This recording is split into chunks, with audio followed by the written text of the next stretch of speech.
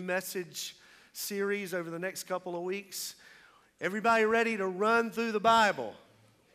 We're not going to walk, we're going to run through the Bible over the next couple of weeks. And the ushers are coming to help us out. And one of the things we're going to do is we're going to give you homework in the room. It's not take-home homework. You know when you were in school and they said, here's a test, but you get to use open book? It's open book test day today, okay? And the ushers are coming with these message maps, okay? These are pretty cool. They look like this. We've got one for everybody. We've got a pen for everybody today. And I'm going to ask you to do something that we don't ever ask you to do, and that's everybody to follow along this morning, to take notes with the message today.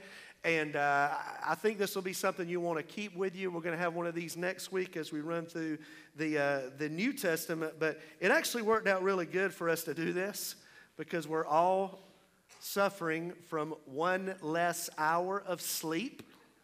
And these students who've been on the youth retreat are suffering from multiple less hours of sleep. So this is going to help you guys to stay engaged this morning. So here we go. Let's get ready today to run through the Bible.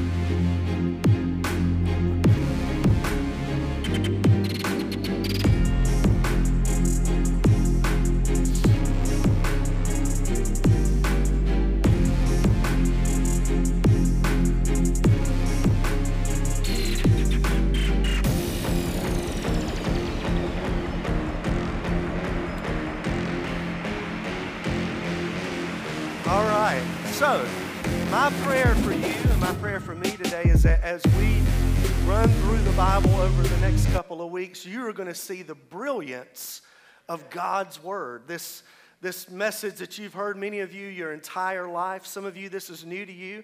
And I want to start this morning with a question. How many of you, you've grown up in church your whole life? From the time you were born at church? How many of those people this morning are you? Okay, wow. How many of you came to church as a teenager or later, as an adult? Let me see your hand. How many of those of you? So we're actually about split in the room, about half and half with that, it looks like this morning. Now, for me, I was one of those kids that I've been in church my entire life. I can't remember anything different than church. Some of the great Bible stories that we all know, I learned those stories as a little kid, like your kids are over in Kid City in Sunday school. Anybody remember the flannel graph? Anybody old enough to grow up in church with flannel graphs, okay?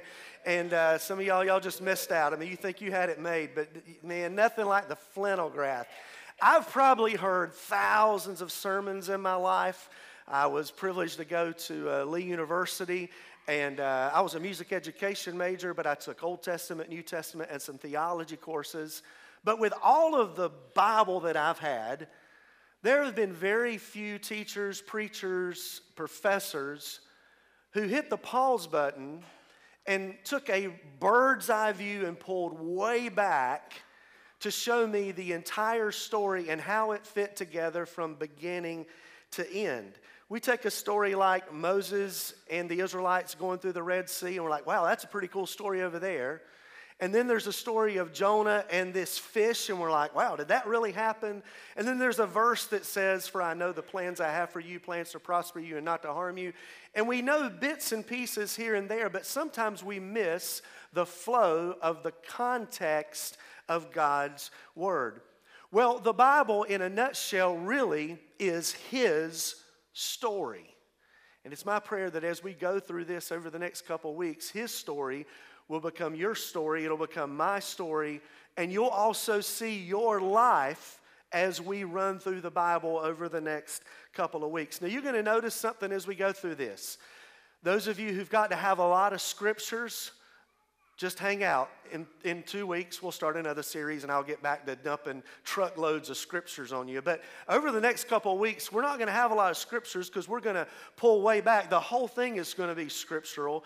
And so we're going to use these icons on this footprint that you've got to kind of walk us through the Bible. One reason why we're not doing that with the Old Testament is because the Old Testament is not written chronologically. Not all of it, at least. I mean, you can go for a certain amount of time, and if you're reading through the Old Testament, you'll follow along, but then you get about a third of the way through, and you're like, where in the world am I going? Where is this going? And so hopefully we're going to help to clear up some of those things as we talk this morning. But I do want to give you one verse of Scripture this morning as we get started, and it comes from 2 Timothy chapter 3, verses 16 through 17. And this is our only verse of Scripture for the day, but this is the Apostle Paul. He's teaching his protege Timothy about the Word, and look at what he says about the Word. And coincidentally, this verse happens toward the very end of your Bible. He says, all Scripture. Somebody say, all Scripture is God-breathed. Okay, that means God breathed all of it. All that's the Word of God is from God. We don't have time in this series to tell us how we got the Word of God. We'll do that on another day. We'll run through that another day. But he says it's useful for 4 things: for teaching, rebuking, correcting, and training. Teaching, rebuking, correcting, and training in righteousness with a purpose, so that the servant of God, that's you and me, Jesus followers, God-loving people, can be thoroughly equipped for every good work. So he says that everything that's in the Bible is there to equip us to run the race, to follow Christ, to do the things that he's called us to do. Now, when I look at the Old Testament has, look at this, 39 books, 28 different authors, and this is mind-blowing if you stop and think about it, written over 2,000 years. Think about how long 2,000 years. I mean, if we're blessed, we'll live, 70, 80, real good 90 years. But the Old Testament took 2,000 years to cover all the stories that are in the first part of your Bible. The New Testament, a lot shorter. It was written more over a generation, about 100 years, and there's 27 books in the New Testament and 9 different authors. Someone once said this about the New Testament and the Old Testament. The Old Testament is the New Testament concealed. The New Testament is the Old Testament revealed. Think about that for a second. The Old Testament is the New Testament concealed, and the New Testament is the Old Testament revealed. It's really important that we don't skip past the Old Testament, because anytime you read in the New Testament, Jesus or Peter or Paul say things about Scripture, they're talking about the Old Testament. Last week we said that Jesus, when he would say, "You have heard that it was said," he was talking about the what? The Old Testament. A lot of our foundational truths and our doctrines of what we believe about God, the things that we just sang, are found in the Old Testament. It's been said, I heard a survey was conducted of evangelical churches, and they surveyed the sermons that were being preached, and they found that 9 out of 10 sermons that are preached in this survey are from the New Testament.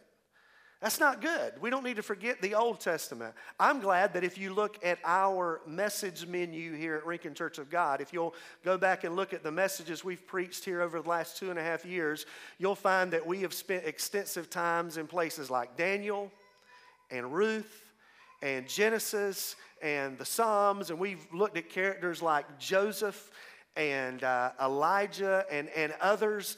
And so we try not to just stay in one place. We try to be very intentional to make sure that we're covering everything as much as we possibly can. How many of you like to take pictures on one of these? Okay. Now when you see an advertisement for the new phone that comes out, they really don't talk about this part of it, do they? They talk about all the other things that it can do. And they really talk about, this newest iPhone that came out has got 3 cameras on it. Or 3, I don't even know how to explain it, but you saw the commercial. You know what I'm talking about. But these phones are amazing Because now if you know what you're doing, you can snap a picture and you can edit that picture. You can make it look pretty unbelievable. I know this is true, and you guys do too, because you've looked on social media and you've seen people like I have, and you've said, I had no idea she was that pretty. I had no idea he was that good looking. He ain't that good looking in real life. She's not that pretty in real life. But buddy, you can do something on the back end. Y'all know what I'm talking about.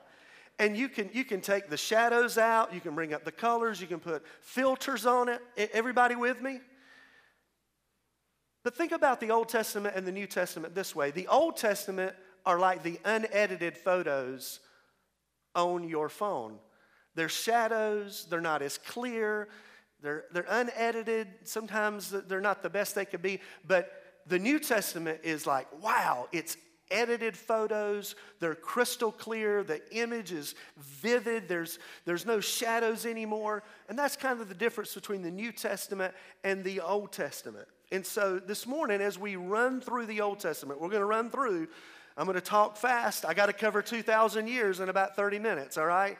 Is everybody ready to go? So the best place to begin is the first 3 words of your Bible, and that is what? In the beginning. And in the beginning, we come all the way over here, and here's the first icon. It is creation. This is the first icon on your footprint this morning, creation, the fall of man. We begin all the way over here, and God makes something from nothing. It's what we just sang in that song, So Will I. God makes something from nothing.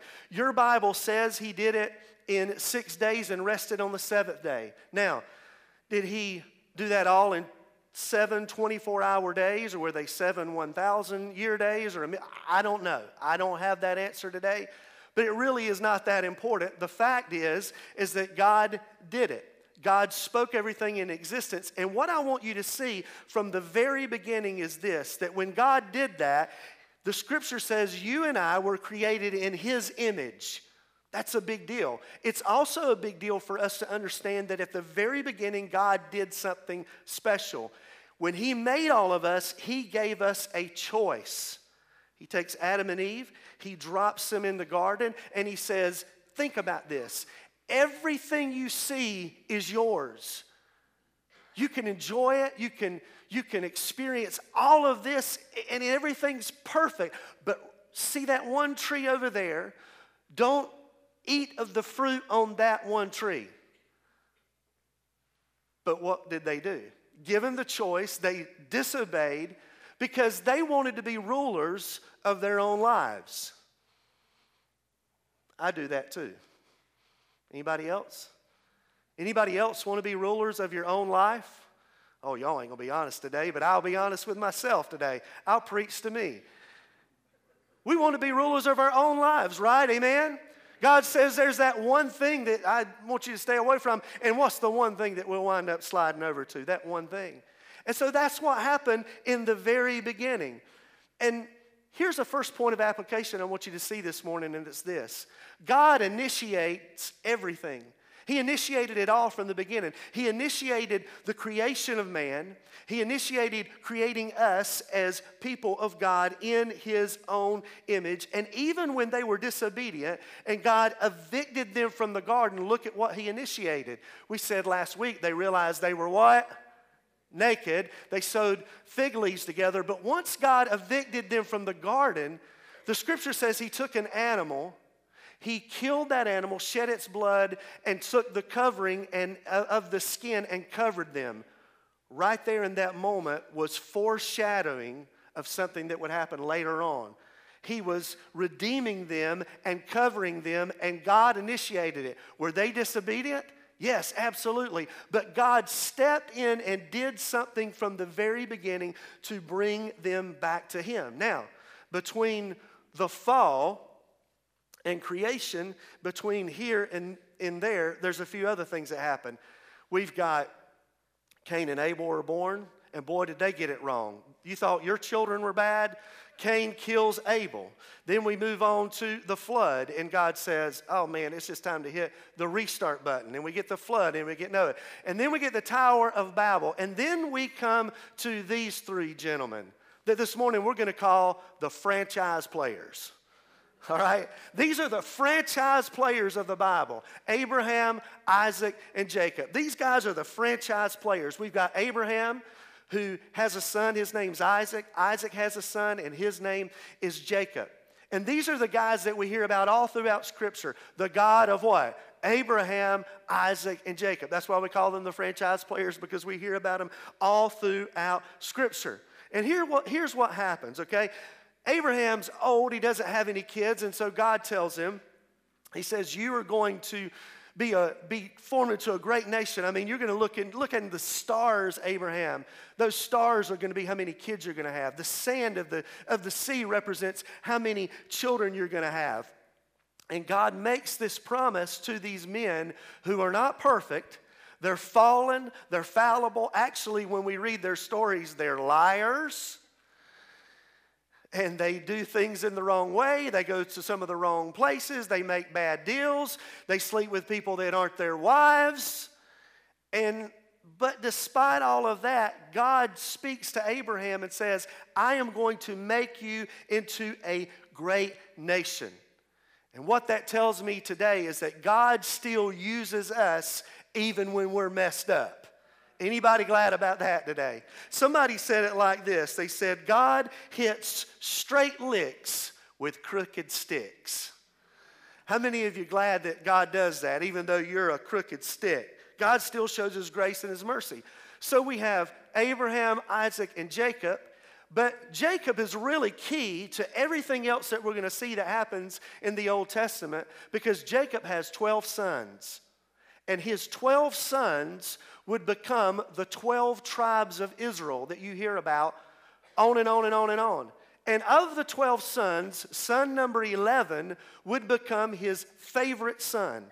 And as we've talked about here before, we did a series on Joseph about a year ago. We learned that Jacob had no problem in showing his favoritism. He gave him a brand new robe. He set him up in a perfect place. But the brothers didn't like it at all. And we know that they sold him in slavery to Egypt. Now, you thought your family was dysfunctional. At least your family didn't sell you to Egypt. So Joseph gets sold to Egypt. And in that process, in this gap right here where we're at, God miraculously uses Joseph in ways, and he keeps getting job promotions. He shows up for one job, he'll get demoted, then he'll take 2 steps back, and then he'll take 2 more steps forward. I mean, Joseph just makes it all the way up to the top, to where this Hebrew boy, the great-grandson of Abraham, becomes the second in command in all of Egypt. And at the time, God arranged all this because you'll remember there was a famine going on. And all of the Jewish people didn't have any food. They were running out of food. So guess where they have to go to get food? They have to go to Egypt, to Joseph, a Jewish man, a Hebrew, to get food. And so during the famine, all of the Jews wind up traveling to Egypt. They kind of like it. They realize, okay, hey, that's one of our guys who's up there in charge. And they camp out in Egypt for decades and decades and decades. And what we found out right here with God's word when He said that you will be made into a great nation started to happen right here. Because the nation of Israel begins to multiply and multiply and multiply. And there's so many people in Egypt that eventually the Egyptians say, we can't deal with this anymore. And so they put them all in slavery. And all the Egyptians put the Hebrews in slavery, and they began to work for them. And for 400 years, the Jewish people are in slavery to the Egyptians. We got a problem. And then in steps a guy named Moses. Moses was kind of like these guys. He kind of came out of nowhere in his selection and his placement. He's out in the desert one day looking after some sheep. A bush catches on fire. A voice speaks to him and says, Moses, you are going to deliver my people. And so Moses is put in a position where we see the next icon, the Exodus. Moses leads God's people to freedom. Moses leads Israel to freedom. It's interesting because what we're seeing again right here is God picking unlikely people to do some amazing things. Moses, he's got a problem. He stutters, and he's not very eloquent, and he gives God a lot of excuses why he can't be used, but God picks him up and uses him anyway to see that the Israelites are released from bondage, thus the icon, and also Moses is a type and shadow of Jesus, because Jesus would come along and release us from our chains and our bondage, amen, of sin and of death. And Moses being used by God was a symbol of Jesus, of what Jesus would do. So Israel is emancipated, they're freed. God takes them into the desert, and he takes them down to the place where everything goes on. We're talking about Mount Sinai. We're talking about the 10 Commandments. We're talking about all of the covenants that are passed down to Moses. We're talking about the schematics for a temple that would hold the presence of God. So all of that, Moses receives all of that. He gets the instructions, and he brings them down to them, and they're all ready for it, right? Nope. He finds them at the bottom of Mount Sinai worshiping a cow. Thus begins the multiple dysfunction that is the Israelites. They can't get it right. They can't follow the instructions. And so, listen, what should have been a 40-day journey, maybe 40, 52 months journey through the desert to get to the promised land that God had promised Abraham to send them to, what began as a 40-day journey began a 40-year journey of wandering in the wilderness. Moses leading this bunch of people around who were complaining, who were arrogant, who never could be obedient to what God was calling them to do. And that applies to our lives as well, because here's the thing. When we're obedient, rewards and blessings will follow. When we're disobedient, we wind up in slavery, and we wind up wandering around for decades and decades and decades. Have you ever met anybody who, had they made some good decisions at the right times in their lives, in maybe 30 or 40 days, their lives could have been completely different, but for 30 or 40 years, their lives are just wandering around, making bad decision after bad decision after bad decision. Come on, anybody know what I'm talking about? And that was the people of Israel. Bad decisions, and because of their disobedience, instead of them going easily from point A to point B, God causes them to wander all around for 40 years until finally he says, you're all just going to, this entire generation is going to die off, and we're going to let your children and your grandchildren close the ultimate real estate deal. And that's what brings us to the next one. Conquest. The ultimate real estate deal. So way back here, all the way back here, the promise that was given to Abraham, Isaac, and Jacob, the promise that they would go into the promised land, that they would have a place created, God created for them. This promise comes all the way over here after 40 years of wandering. Now, in steps a new character, the character of Joshua. Joshua steps up, and Joshua is the man who has the job to lead these Hebrews into the promised land. But here's the deal. God says, as you sign on the dotted line with this real estate deal, Joshua, here's what you got to do. You've got, follow this, the 12 tribes of Israel, which came from Jacob's sons, right? The 12 tribes of Israel are who you're taking into the land. All right? You're taking these 12 tribes, and as you go into this land, here's what you've got to do.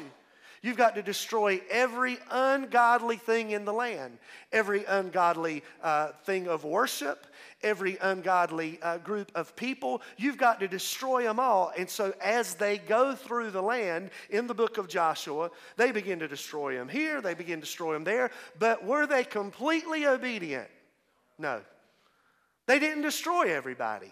They did some things the way they thought they should do. And here's what I've learned about my life, and you probably have too. Partial obedience is disobedience. Partial obedience is disobedience. Would it be okay for me to be partially obedient? It probably would be okay for me to be partially obedient to her. She would like that. Would it be okay for me to be partially faithful to my wife? No. Is it okay for you to be partially faithful on your job to your responsibilities? No. Because partial obedience is disobedience. And when we fail to deal with the sin in our lives, it will come back to bite us. Think about it. God has given them the promised land. He's doing what he said over here he was going to do. It's all for them. They've just got to be obedient, walk in and take care of everybody who God says take all these people out, but they're disobedient and it comes back to bite them, and thus they step into the next phase. Now we've had, notice, our leaders, if you're tracking along, we've had leaders like Abraham, incredible leader. We've had an incredible leader like Joseph right here, amazing leader. We've had an amazing leader right here called Moses. We've had another amazing leader called Joshua. But are they getting it right? No, they just can't get it right. So then they step into the next phase from Joshua over to the judges. And the judges are those who will lead them in what we're going to call the spin cycle of rebellion. Anybody ever throw any tennis shoes in the dryer?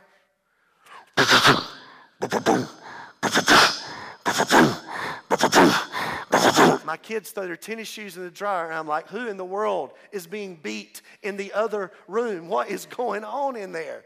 And you go in there, and there's the tennis shoes in the dryer. The spin cycle. And that's what happened to the Israelites. They get in this spin cycle in the whole book of Judges where, watch this, they forget God, they fall, they fail, and then they ask for forgiveness.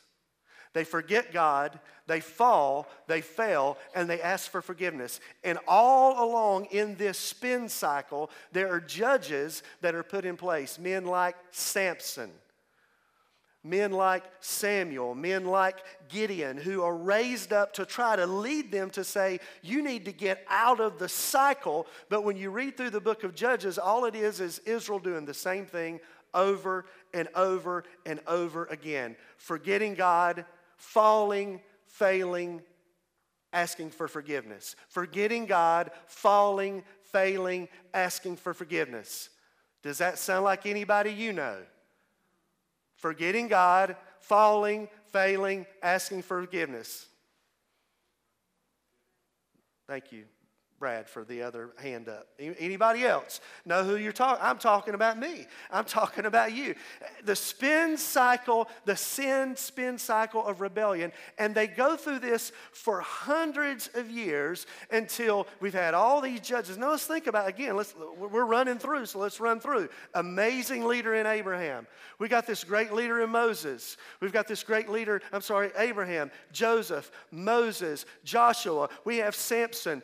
We have Barak. We've got Gideon. We've got Samson. We've got Samuel. We've got all these amazing guys. But then they get to this point in the story and they do what all of our children do. They say, he's got a new bicycle. I want a new bicycle. He's got a new iPhone. I want a new iPhone. They've got the new iWatch. I want a new iWatch. But it's not just our kids and teenagers who do it. He's got a new flat screen TV, so I got to get me a new flat screen TV. He's got a new boat. I got to get me a new boat. Oh, anybody getting convicted yet? The altars are open if you need to come and pray. They get to this point here to where the Israelites, they're realizing this judges thing didn't work out. They're getting further and further away from God, and they start looking around at all the other countries who are not serving God, who are serving false gods, who are a long ways away from God, and they see what they have, and they say, we want a king too. We want a king too.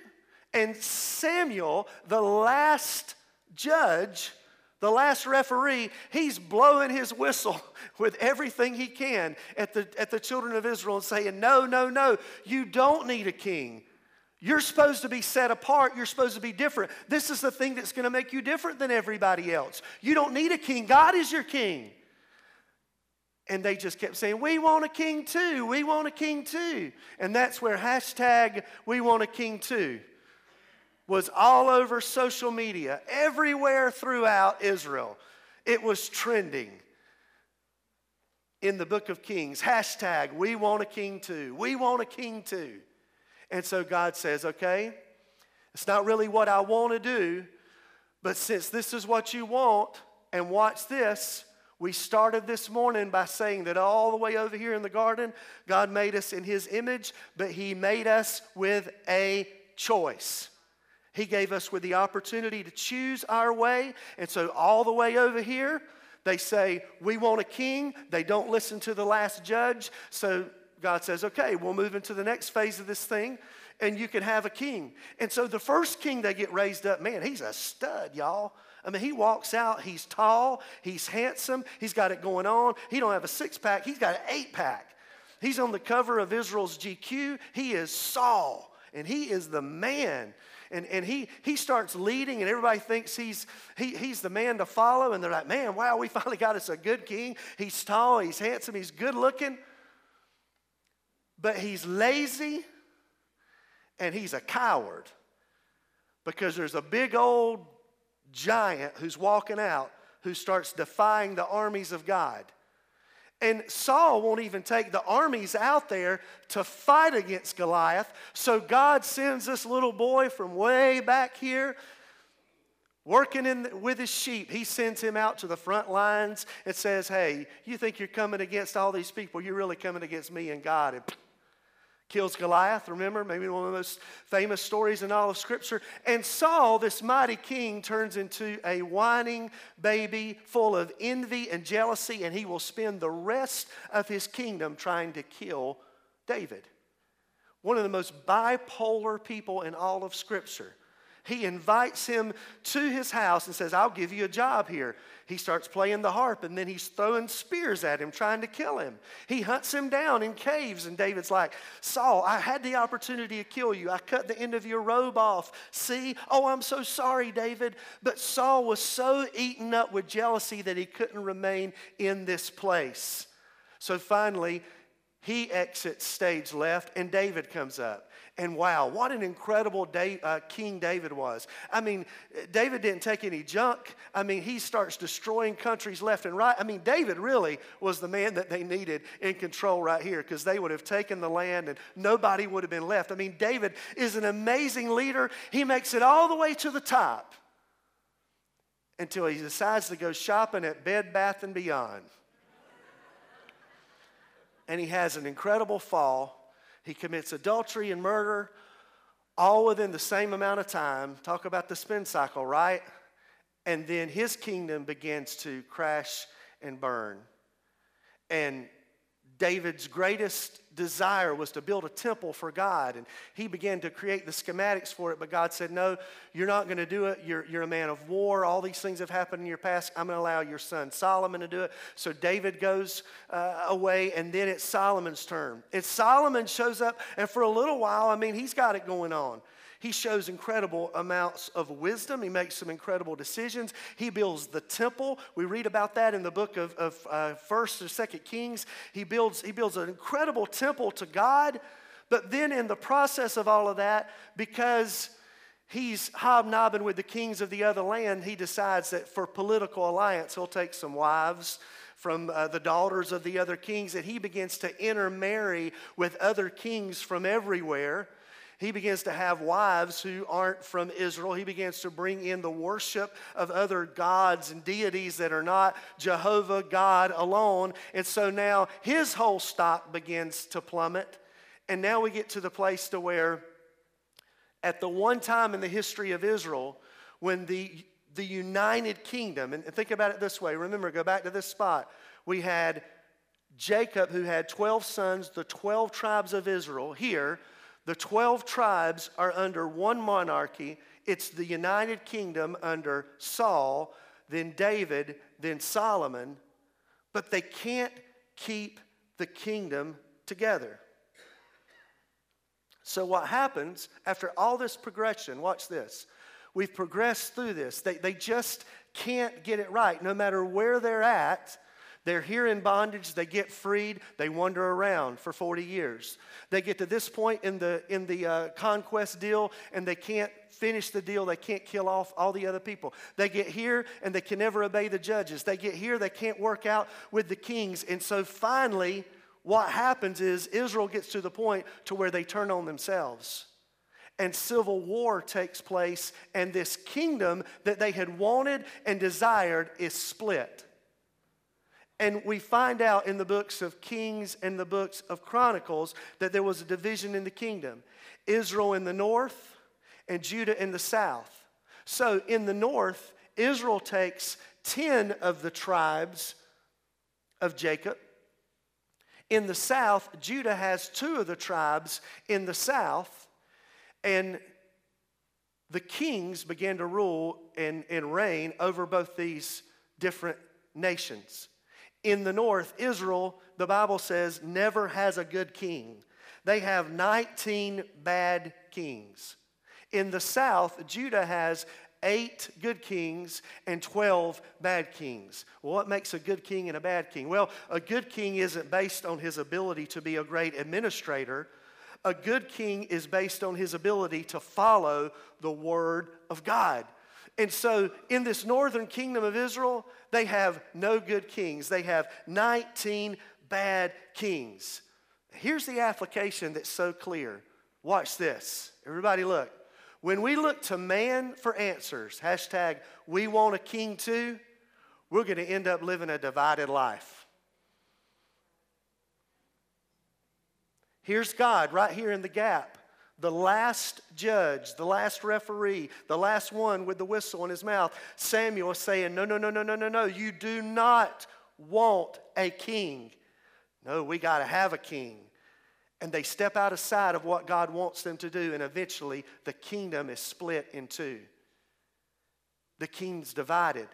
And then we have the exile. The prophets who show up. Now, you know about the end of Scripture, the end of the Old Testament rather. We've got all these books and all of these names of all these people. Like you've got Elijah and Elisha and Hosea and Michael and Nahum and Daniel and Ezekiel and Jeremiah. And all these different names are men who were prophets raised up by God to speak to the kings in these two kingdoms. If you look at the line of chronologically how it goes, those prophets are speaking, some are speaking in the north, some of them are speaking in the south, and their job is what's on the screen. The prophets were used by God to be the mouthpiece of God. Sometimes we think that prophets are like fortune tellers. They weren't fortune tellers at all, but they played the role of covenant watchdogs. They were always taking a look at, watch this, the covenant that was given to Moses right here in this gap when he went to Mount Sinai. This is the way we're supposed to live. And the prophets are always saying, hey, you're not living up to the covenant. You're serving these gods and you're serving these gods. And you're so far away from living for the real God. They were constantly reminding them that your job is to be different. You're supposed to be a light to the other nations. You're supposed to repent. You need to come back to God. So where are the prophets found? When you look at the end of the Old Testament and you see all those books with all those names that we just mentioned. Well, some of those names of the prophets, they have their own book.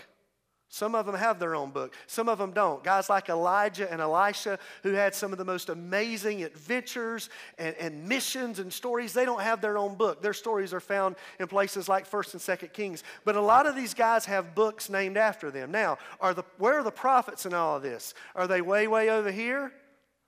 No. It's good to understand this because for a lot of us, the end of the Old Testament's a little blurry, right? Anybody ever feel like I kind of know what's going on in this section, but the end of the Old Testament's kind of blurry? The prophets show up here. They speak here. They speak here in the eviction and in the exile, and they'll also speak here in the return. So all these prophets that show up will be showing up at different times all throughout Israel's history. And here's what happens, okay? We're almost to the end here. We're running through. We have the split of the two kingdoms, and then we've got the eviction. And here's what happens. I told you that the ones from the north never had a good king, right? So the northern kingdom, because they could never get it right, they just eventually fall to the Assyrians. History tells us that the Assyrians come in, they destroy the northern kingdom of Israel, and we never hear from 10 of the 12 tribes again. Remember when we set them up way over here? From Joseph and Jacob, we never hear from them again.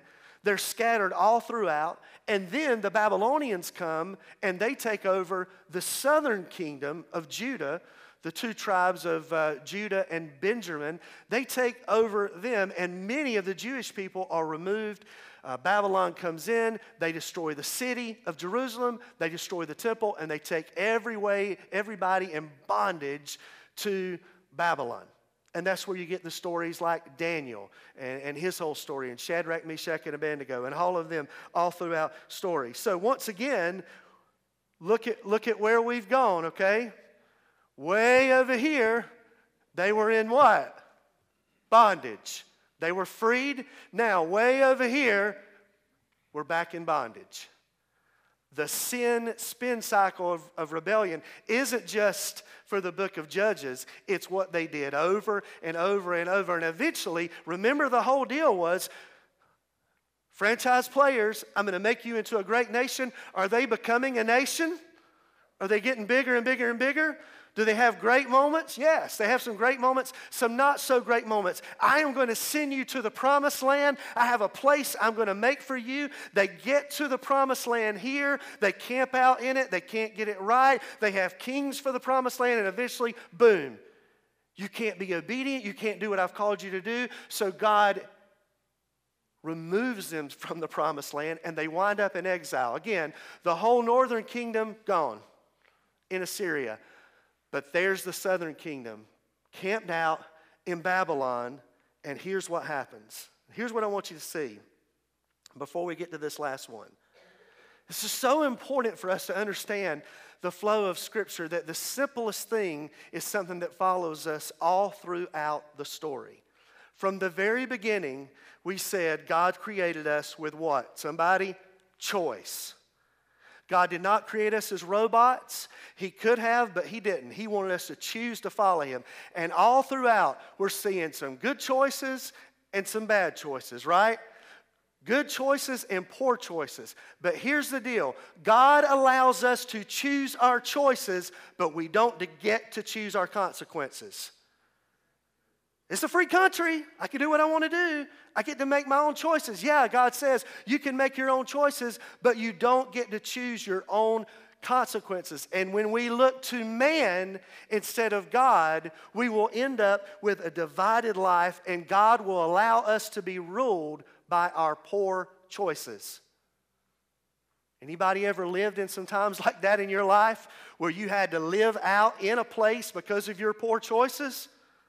Y'all gonna help me this morning? Anybody been there? Been there, done that. No fun, right? So this is where they are. They find themselves in this place. And as this remnant of people from Judah are left in Babylon, here's what happens. We have the Assyrians who have taken over northern kingdom. We've got the southern kingdom in Babylon. And then the Medes and the Persians in 539 BC, they overcome Babylon. And so there's this new king who comes to rule Babylon in 539 BC named King Cyrus. Your Bible says that the heart of the king is in the hands of God. And so God begins to move the heart of King Cyrus and moves this guy. He's not a believer in God. He's not close to God. But God moves his heart and says, I want you to send those Jewish people back home. And so they get to go back home to Jerusalem. And that's this last one right here, the return. And it's time now for them to rebuild and renovate. And so they have the opportunity, the Jewish people do, to return back to Jerusalem. And that's where it gets kind of confusing in the Old Testament, because right in the middle of the Old Testament, we've got books like Ezra and Nehemiah and Esther, when really, if it was in chronological order, they would fall kind of at the end of the Old Testament. But Ezra comes along, and he's a governor and a priest, and he leads worship, a renewal of worship in Jerusalem. They begin to rebuild the temple.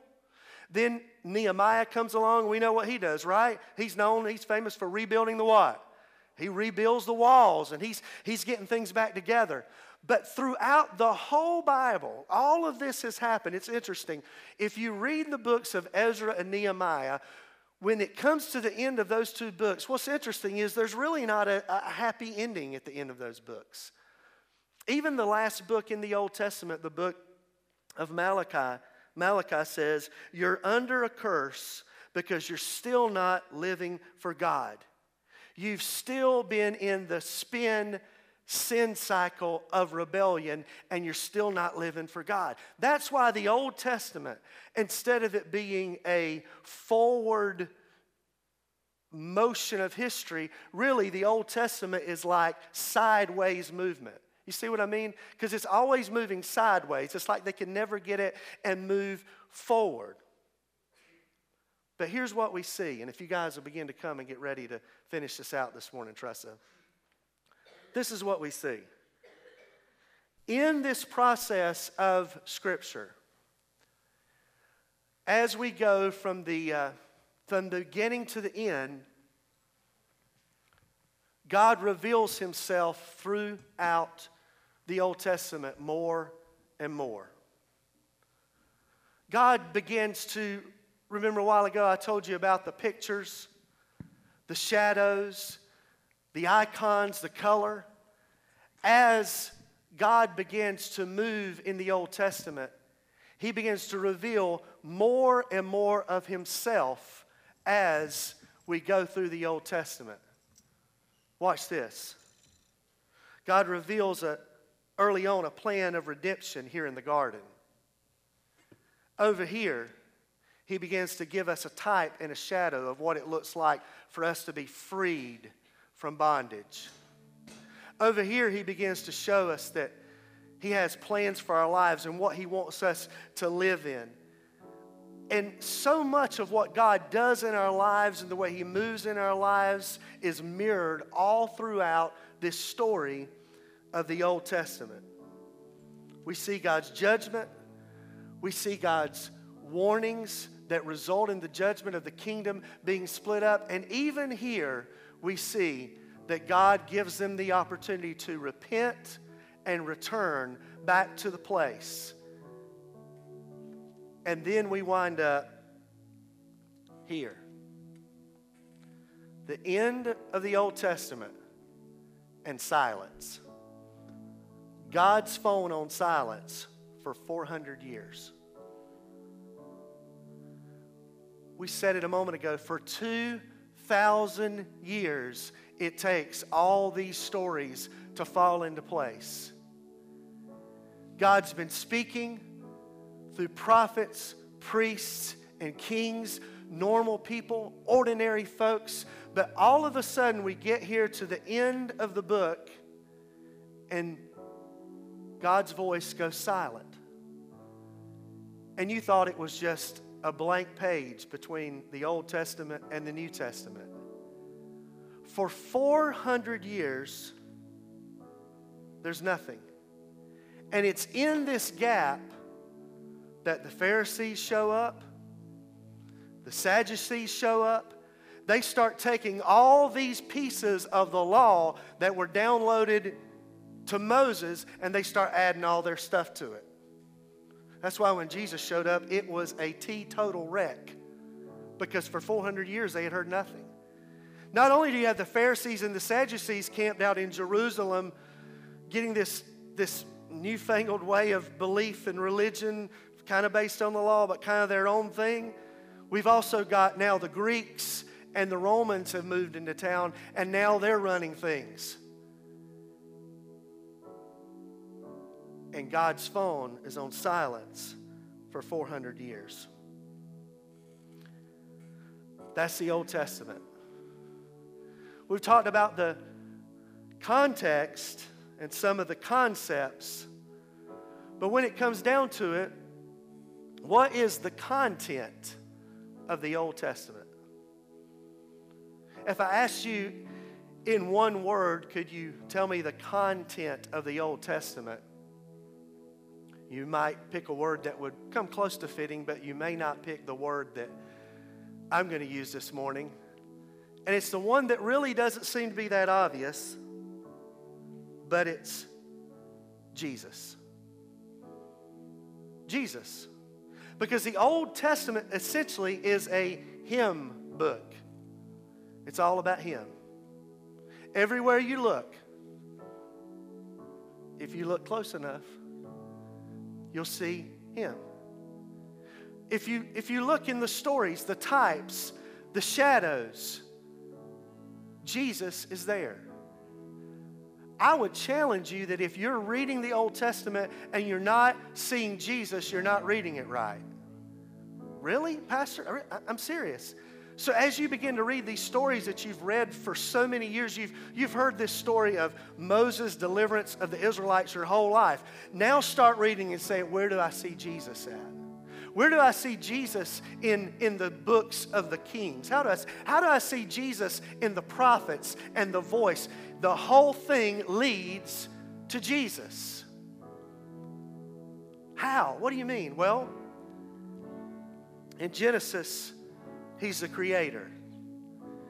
In Exodus, He's the Passover lamb. In Leviticus, He's our high priest.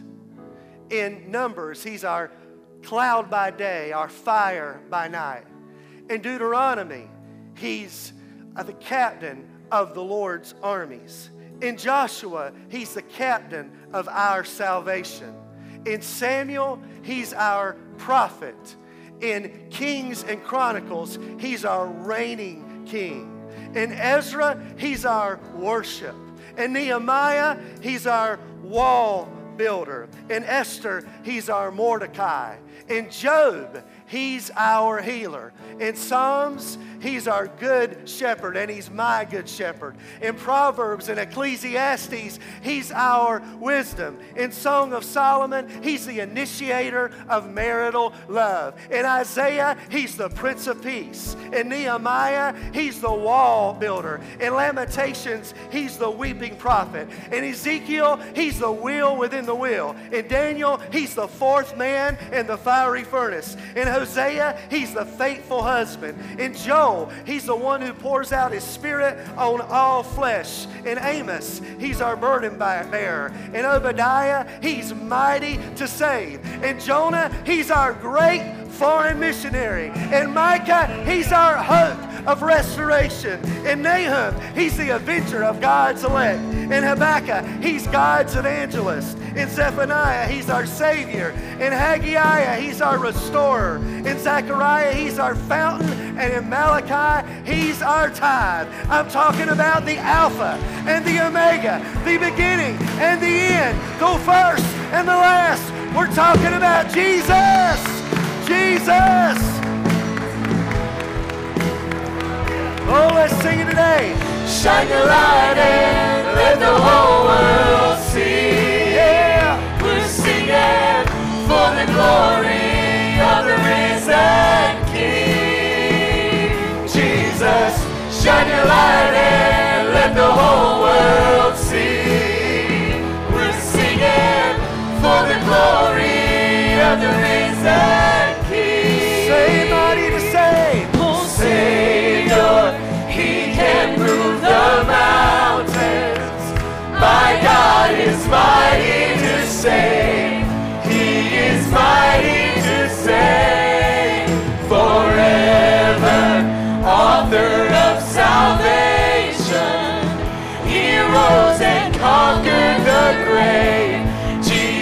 conquered the grave. You're my Savior.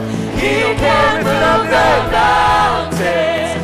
My God is mighty to save.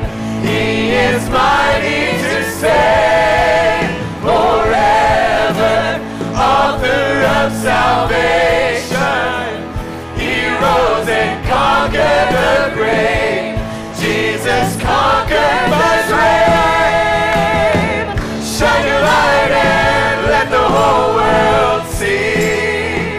We're singing for the glory of the risen King. Jesus, shine your light and let the whole world see. We're singing for the glory of the risen King. Come on, give it praise today. Amen. Amen. I think today, as we've walked through this morning, certainly we've said at the very beginning that the Old Testament is His story. And I said, hopefully you'll see your story in this story. How many of you have seen yourself in much of this story today? Just kind of nod at me if you've seen yourself. The good, the bad, and the ugly, right? So let's talk about a couple of things this morning that we need to take care of before we leave today. Let's begin with the word that really is the key word of the whole story, and we'll continue into next week when we look at the New Testament. That's the word choice. God's given all of us a choice of what we're going to do. Are we going to put Him first? Or are we going to disobey? It's amazing when you think about it. At the very beginning, Adam and Eve, they were given everything they could possibly have, but they chose the wrong thing.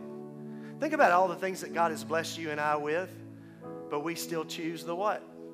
We choose the wrong thing from time to time. So this morning, if you're here today and man, you'd say, Pastor, yeah, that's me. I'm making some bad choices in my life, and I need to get some things in line. Let's pray about that. Some of you, you're right here. You're trying to sit on the throne of your own life. You want a king too, but you want to be the king too. That's your hashtag. Hashtag, I want to be king too. Anybody like that? Give me a halfway nod, a little bit of a nod. Anybody want to try to rule your own life? We do. We all do that from time to time. But the great thing about this story, if you'll notice, even though it never really seems to move forward, it's always a sideways movement of history. Next week, we're going to push it forward big time. But at every step, God is always there, revealing a different part of Himself and offering forgiveness and redemption, second chance, third chance, fourth chance, multiple chances. That's what we see. You remember right in the gap, right, everybody follow me now. I'm not going to re-preach it, although I feel like I want to. But remember in this gap right here, there was the flood, and God almost said, nah, I'm done, right? God could have just finished it all right there. But He had a plan in place, and He was not willing to give up on us. Amen?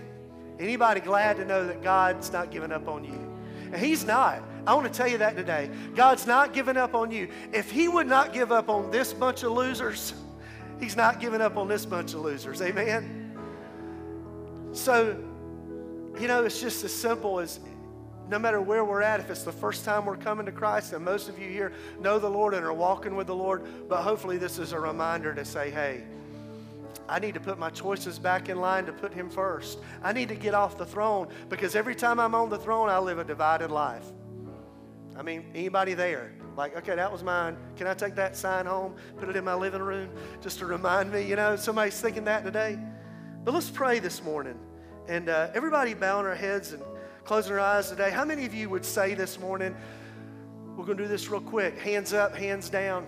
Pastor, pray for me. I need to pray today. I'm making some bad choices. Hands up, hands down, go. Yep, there they are, a bunch of hands. How many? I'm trying to sit on my throne. I'm trying to sit on the throne of my own life, and I need to make him first. Anybody like that? Hands up, hands down. Trying to sit on the throne of my own life. Yeah, a lot of us are in those places. How many would say, man, I just need to, kind of like they did here at the end of the story, I need to come back to the things that are important in my life, putting God first. Anybody like that? I need to put God first. I got to put some things back. Wow. I'm so glad that so many hands went up this morning, and I'm so glad that he is, as we just sang, mighty to save and able to touch us today. Father, we are amazed this morning at your story. Your story is our story, and we do see ourselves in your story today. And God, I just ask you this morning, as we pray and we look to you, that God, every life, every situation today in this place, every person, God, who's battling with their choices, they say, I'm making some poor choices. Those who have raised their hands and they're saying, I'm trying to sit on the throne of my own heart. Those who are saying they need to return to you as a priority. I pray this morning that, God, you would just speak into their lives. God, I pray that they would have the courage to turn everything over to you completely. God, that they would surrender their lives to you, their choices to you, the throne of their hearts to you, and return to the things that are important. Jesus, as we walk out of this room in a few minutes and we go back into our week and we go back to work and school, Lord, remind us of those things that are in us, Lord, that aren't like you. Cause us, Lord, to see that there is hope for restoration. There's hope in you today. And we just praise you and thank you for that today. Nobody looking around right now. Is there anybody here today who would say, Pastor, I just need to make a decision for Christ. I need to make a decision to make Jesus the Lord of my life today. I need to put him first. And I need to make a commitment today to follow Jesus all the days of my life. If that's you, I want to pray with you today. Would you slip your hand up and put it right back down? Is there anybody like that today? Thank you. I see a hand that just went up. Anybody else who would say, I need to make that prayer today? I want to say that prayer to make Jesus priority in my life. I want to choose to follow him. I've been trying to do it on my own, and he's not in control of my life. Anybody else today? We're going to pray that prayer this morning that we've prayed so many times, and I'm going to ask all of us to pray it today as we're going to pray with somebody who raised their hand this morning. If you didn't raise your hand, you can pray this prayer this morning, and as we pray it, we believe what the Bible tells us, that he who confesses his sin, that God is faithful and just and will forgive us of our sin and cleanse us of all unrighteousness. Let's pray together today. Dear God, I'm a sinner. I'm sorry for my sins. Forgive me. I believe that Jesus Christ is your Son. I believe that he took my sins to the cross, that he died in my place, and I believe you raised him to life. I'd like to accept him now as my Savior. I want to follow him as my Lord. From this day forward, I make this choice in Jesus' name. Amen. Amen. God, we praise you for that today. Will you give the Lord praise today? Amen. Hallelujah. Hallelujah. Amen. Amen. All right, we made it. We made it. We ran through the Old Testament. We didn't have all the sleep we needed, but we made it, all right? So make sure you're here next week. We're going to finish the story. We're going to run through the New Testament, and we hope to see you then. Have a great afternoon. God bless you.